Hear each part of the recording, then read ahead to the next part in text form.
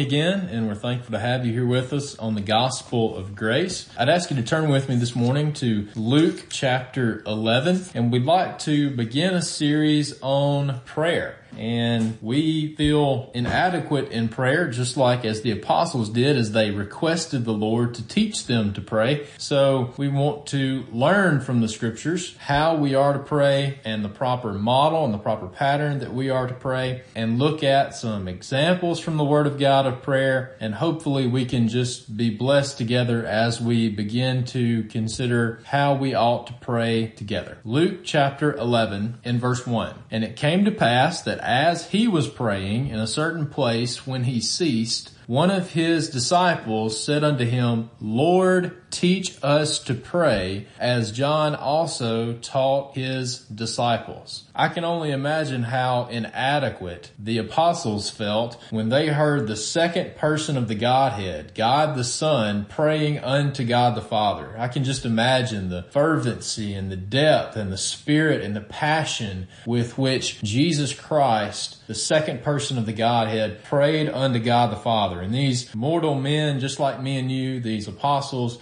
heard Jesus praying unto God the Father, and they felt inadequate. They felt very unworthy in their prayers, which led them to request, ask of Jesus, Lord, teach us to pray. In other words, there is something that's lacking in our prayer life, and Lord, teach us how we can do it better. Lord, teach us to pray. And I believe if we're all honest with one another, we are all not as fervent, not as devoted, not as sincere, not as spirited in our prayers as we desire to be. And I hope our time together considering prayer here on the program can give us a zeal and a fire and a passion for prayer. So the apostles felt inadequate in their prayers, and they needed instruction. They needed instruction from the capital W Word of God for how they needed to pray. And now we can learn instruction from the written Word of God as he gave us a pattern for how we are to pray as well. So what was Jesus' response for how they were to pray? Lord, teach us to pray was the request, was the prayer of the disciples, and Jesus gives them the model prayer or the disciples' prayer. Luke chapter 11 and in verse 2, when ye pray, say, Our Father which art in heaven, hallowed be thy name. Thy kingdom come, thy will be done, as in heaven, so in earth. Give us day by day our daily bread. Forgive us our sins, for we also forgive everyone that is indebted to us, and lead us not into temptation, but deliver us from evil. Now, this model prayer is more commonly quoted, more commonly read from the Sermon on the Mount in Matthew chapter 6. And we'd like to make our way over there to Matthew chapter 6. So the apostles requested for Jesus to teach them how to pray, and Jesus taught them how to pray. He gave them appropriate instruction for how they needed to pray. We see the same similar passage. This is not describing the same event, but Jesus taught them how to pray in the Sermon on the Mount, and then he later reiterated this in Luke chapter 11 at a later time when they requested him to teach them how to pray. And we know this account probably more familiar from Matthew chapter 6, beginning in verse 9. After this manner, therefore, pray ye, Our Father which art in heaven, hallowed be thy name. Thy kingdom come, thy will be done in earth as it is in heaven. Give us this day our daily bread, and forgive us our debts as we forgive our debtors, and lead us not into temptation, but deliver us from evil. For thine is the kingdom, and the power, and the glory forever. Amen. Very similar language from Luke chapter 11, minorly different, but very similar. And we want to primarily consider the model prayer, the disciples' prayer here from Matthew chapter 6. But you'll notice in verse 9 of Matthew chapter 6, after this manner, therefore pray ye. Therefore,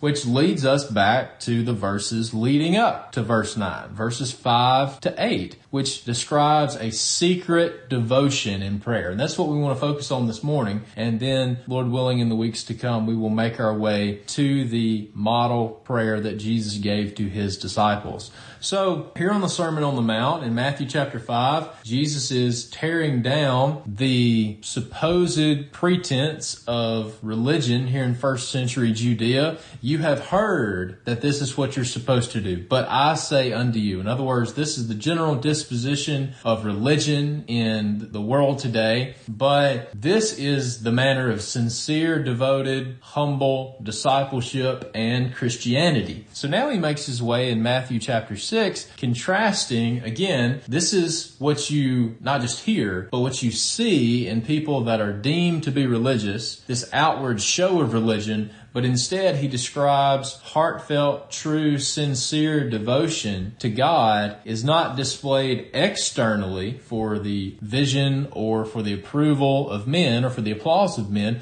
but true, sincere, authentic Christianity, true, sincere, authentic discipleship starts in secret and starts in the heart. So he starts in Matthew chapter 6 and describes almsgiving, giving to those that are in need. Not simply your contribution to your local church. That's your responsibility as being a member of the church to contribute to the financial needs of that body and of that assembly. But we also have a scriptural responsibility to help those that are in need. And that is what alms is describing, helping those that are in need, especially during this time where you had these group of people that all they had to do, their only hope of having a meal was to beg. And they were dependent upon the charity, depending upon the almsgiving of other people. He says in Matthew chapter 6 and verse 1, "Take heed that you do not your alms before men to be seen of them, otherwise ye have no reward of your Father which is in heaven. Therefore, when thou doest thine alms, do not sound a trumpet before thee, as the hypocrites do in the synagogues and in the streets, that they may have glory of men. Verily I say unto you, they have their reward. But when thou doest alms, let not thy left hand know what thy right hand doeth, but thine alms may be seen in secret, and thy Father which seeth in secret himself shall reward thee openly."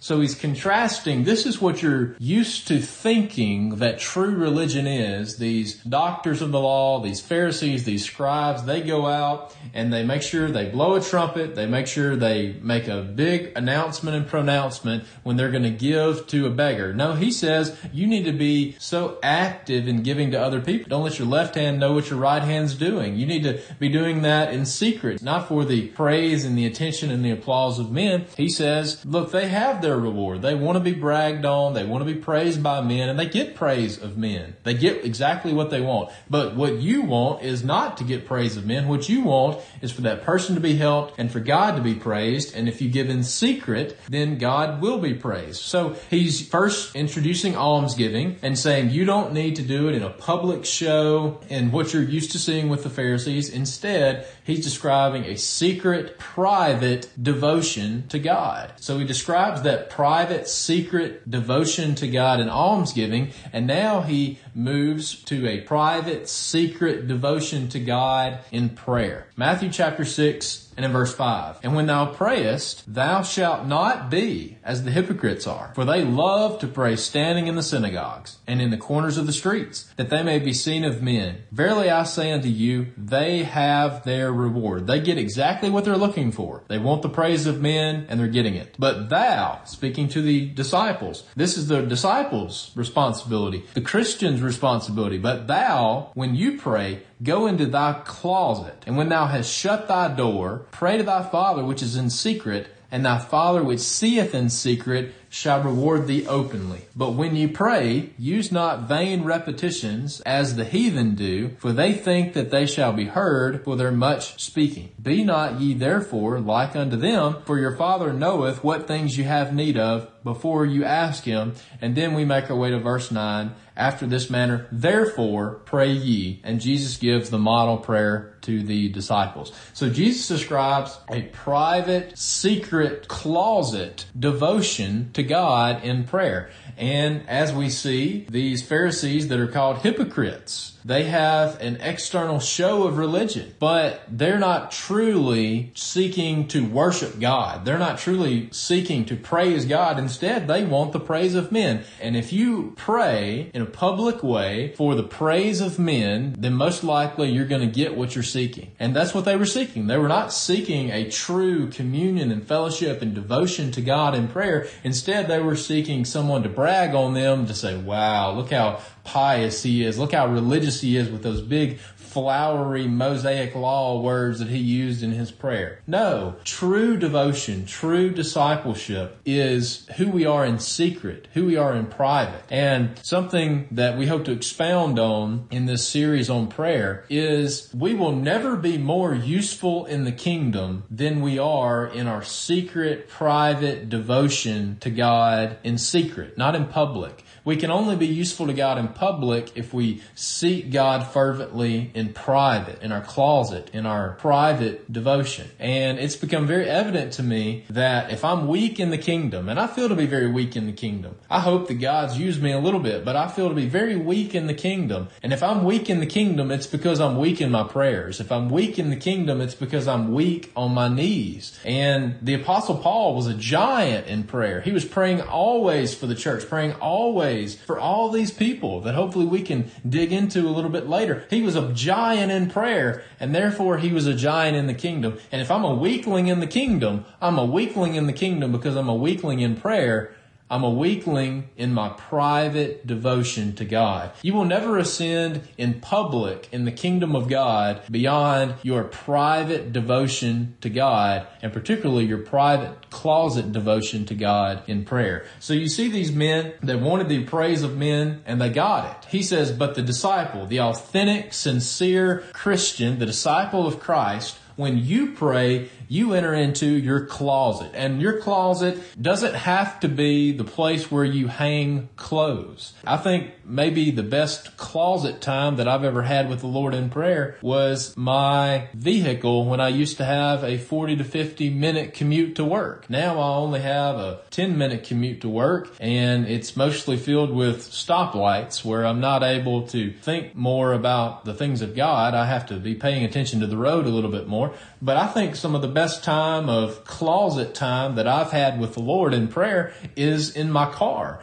You know, a closet speaks of seclusion. The closet there in your King James Bible center column reference, a closet could be rendered an inner room. In other words, a place where it's just you. And we all need to have that closet place. We all need to have that area. And it's not as much about location as it is mentality. And that's why I say some of the best closet time I've ever had in prayer, it was not in a physical closet. It was in my truck, because that was the place where my mind was blocked off from the things of the world. I wasn't listening to anyone else. I was by myself. I wasn't having any interactions with anyone on my phone. Instead, it was just me and the Lord, and I could talk to the Lord freely, and I could pray unto the Lord freely. And I'm not having my eyes closed there. I'm not down on my knees, but it's a place of concentration. It's a place of focus in the mind with just me and the Lord. And the reason why that's so important is because we're so busy. We are so busy going in a jillion different directions, 90 miles an hour everywhere we go, and we can go through the motions. We can go through the activity of discipleship. We can go through the activity of Christianity, but your activity of Christianity will never be more profitable than your secret closet, private devotion to God. And that's why we need to focus on this, because we need that ability to recharge. We need that ability to speak with God in prayer, and you have to have that quiet time. You have to have that closet setting to be able to have quietness to listen to God. You know, Psalm chapter 46 and in verse 10 says, "Be still and know that I am God." You know, it takes us getting still and getting quiet for a minute before we can hear God speak to us in our soul and in our heart. You know, when Samuel was a young child and he was being called by God, he was not yet in tune with the Holy Spirit, and he thought that Eli was calling him, and he goes multiple times to Eli, and then Eli finally discerns that it's the Lord speaking to him. And then finally he says, "Okay, Samuel, the next time you hear that, you say, 'Speak, Lord, for thy servant heareth.'" You know, we typically only want to go one way in prayer. We just want to tell all of our burdens to the Lord. We want to dump all of our dirty laundry on the Lord and say, "All right, here's my dirty laundry. You put it in the washing machine, you clean it up, and I'll pick it back up once you've cleaned everything up." We treat God like a laundromat, don't we? We dump all of our dirty laundry on Him and we expect Him to clean it up. Well, that's not the proper posture in prayer. We need to learn that. That's not the proper posture in prayer. Instead, we say, "Lord, speak, for thy servant heareth." You know, we tell Him all of our problems. But you know what? Prayer is supposed to be a two-way communication with God. We want to speak with God as a friend speaks to another friend. We want to have that intimate communion and fellowship with God where we can speak to Him openly like our Father, right? He is our Father. And you should have a closeness of relationship with your Father where you can tell Him anything. But guess what? You're also going to listen to the counsel of your Father. So many times we approach God in prayer and we only just want to tell Him our problems. Well, you know what? You need to unburden yourself. Praise God that He can be touched with the feeling of our infirmities. And we need to come before the throne of grace and offer our infirmities unto Him. But we also need to listen. Prayer is a two-way communication. It's not only a one-way communication. We need to speak to the Lord, but we also need to listen. We need to pray the same prayer that Samuel prayed and say, "Speak, Lord, for thy servant heareth." Lord, speak to my heart. Burden my heart through your word. Speak to me through the preaching of your gospel and my private devotion and reading of God's word. Which, by the way, that's why you need to be, most likely, when you go into that closet, you need to be spending time daily in God's Word. You need to be spending time by yourself daily in God's Word. Why? Because you need that quiet time. You need to decompress. You need to remove yourself from all the distractions of this world so God can speak to you through the burdens of your heart, through prayer, and through His Word. We see in 1 Kings chapter 19 that Elijah is down in the dumps. He's just killed all these prophets of Baal, but then Jezebel threatens him and he runs like a scared little dog. And a couple days after he called down fire from heaven and killed all those prophets, just a couple days after that, he's saying, "Lord, take my life. I'm the only one left. Life ain't even worth living anymore." And the Lord gives him some encouragement. He gives him a good meal to eat. He lets him get a rest, gets a good sleep. And that's a lot of times what we need when we're depressed and we're thinking foolish thoughts like Elijah. But the Lord spoke to Elijah. But how did the Lord speak to him? It says in 1 Kings chapter 19 and verse 11, "The Lord passed by, and a great and strong wind rent the mountains and brake in pieces the rock before the Lord. But the Lord was not in the wind. And after the wind, an earthquake, but the Lord was not in an earthquake. And after the earthquake, a fire, but the Lord was not in the fire." But what was the Lord in? He was in a still, small voice. Now, I want to tell you, are you going to hear a still, small voice when you are at a rock concert? Are you going to hear a still, small voice when you are in all of the horns honking in traffic on the interstate? Are you going to hear a still, small voice in the busyness and the noise of this world? You want to know where you're going to hear God speak to you in a still, small voice? In your closet in prayer. This is why it's so important. Our communication with God is going to be, in New Testament church times today, it's not going to be through a dream. It's not going to be God the Father speaking from heaven saying, "This is my beloved Son in whom I am well pleased." That's not how God speaks to His people today. He speaks to us in prayer. He speaks to us through His Word. And that's why it just needs to be you and the Lord. That's why it just needs to be you and the Lord in that closet. So you can have communication and fellowship with Him. And you need to be reading God's Word as you're praying. Say, "Lord, speak, Lord, for thy servant heareth." Pray the prayer from Psalm 119, "Open my eyes that I may behold wondrous things out of thy law." And I can't tell you how many prayers I've had answered by me reading God's Word in conjunction with prayer. The Lord guides my thoughts. He guides my flipping of the pages, I believe, literally. And I've arrived at just the right verse to give me an answer for the prayer that I'm praying. If you're not spending time in prayer and reading God's Word in your closet, then your prayers for God's will to be done in your life,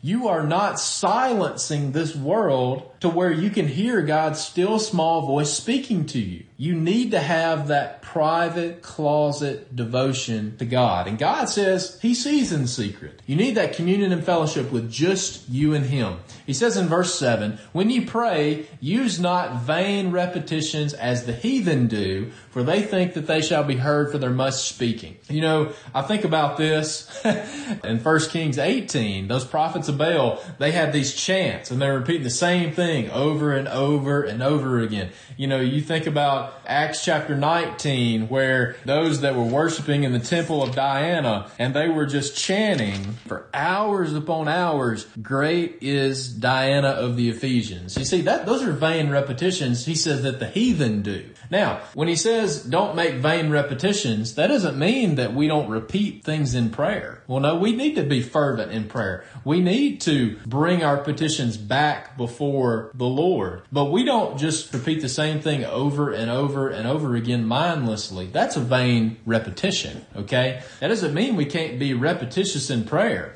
Jesus prayed the exact same prayer 3 times in the Garden of Gethsemane, didn't he? "Lord, if it be thy will, take this cup from me." We see the example of the persistent widow in Luke chapter 18. She showed up at the unjust judge's house so many times, he finally said, "You know what? I'm just going to give her what she wants, so you just leave me alone." That shows persistence, right? That shows persistence in prayer. So that doesn't mean that we don't repeat things. We're commanded in Ephesians chapter 6 and verse 18 to persevere in prayer. Don't just ask something one time and say, "Well, I asked one time, I guess it's not the Lord's will." No, persevere in prayer. And then Matthew chapter 7, we're told to ask, seek, and knock. Again, knock implies persistence. So this doesn't mean that we don't repeat things. It means we just don't vainly repeat things. We just don't say things in prayer because that's what we've heard a elder or a deacon say in prayer in the church for our entire life. You don't repeat things just because you heard other people say them. No, prayer is about your communion with God. So we don't just repeat things just to be saying them. Instead, we pour out our heart before the Lord. Verse 8, "Be not ye therefore like unto them, for your Father knoweth what things ye have need of before you ask him." We hope to dig into this a little bit more as we go. But what's the purpose of prayer then? God's sovereign and God's will is going to be done. And what good does prayer do? Well, we hope to answer that question for you. But one of the most important aspects of prayer, especially from the way that we approach it in our perspective, is that we're not praying to obligate God to do what we want him to do. One of the most important perspectives of prayer is that we are resigning ourselves to God's will. Each time we pray, we are becoming more and more conformed to the will of God. And we submit to God's will. Why? Because God knows what things we need before we ask him. But notice, he knows what things we need, not what things we want. You know, we want God to just give us what we want. We want him to give us our wish list. But our God is just so good and loving to us that he doesn't give us what we want. To quote the great theologian Garth Brooks, we thank God for unanswered prayers. You know, I can't tell you how many times I've prayed a prayer thinking I needed something, but it wasn't a need, it was a want. And God was gracious to not give it to me. We need to be conformed to God's will. Next time, we will enter into the model prayer and embark on the manner in which disciples ought to pray. We hope God will bless our consideration of prayer and will bless you to be more fervent and more devoted in your secret devotion to God and enter in that closet and commune with our God in prayer. May God bless you today. Wonderful grace of Jesus, greater than all my sin. How shall my tongue describe it? Where shall its praise begin? Taking away my burden, setting my spirit free, for the wonderful grace of Jesus reaches me. If you enjoy the messages you hear on the Gospel of Grace radio broadcast, we invite you to visit a Primitive Baptist church in your community. To find a Primitive Baptist church near you, to listen to past messages online, and to find further contact information, you can visit our website at gospel-of-grace.com. You can also find our program on iTunes under podcast, entitled The Gospel of Grace, a Primitive Radio Broadcast. If you listen and enjoy our program, we would love to hear from you. You may contact us by email at gospelofgracepb@gmail.com. This program is produced by Sulphur Springs Primitive Baptist Church, 40283 Wolf Road, Caledonia, Mississippi, and Macedonia Primitive Baptist Church, 11 Staten Road, on Highway 15 just north of Ackerman, Mississippi. We would love for you to come and worship with us each Sunday morning at 10:30 a.m. We invite you to tune in again next week for another message from the Gospel of Grace. Until next time, we pray God shall supply all your need according to His riches in glory by Christ Jesus our Lord. Wonderful the matchless grace of His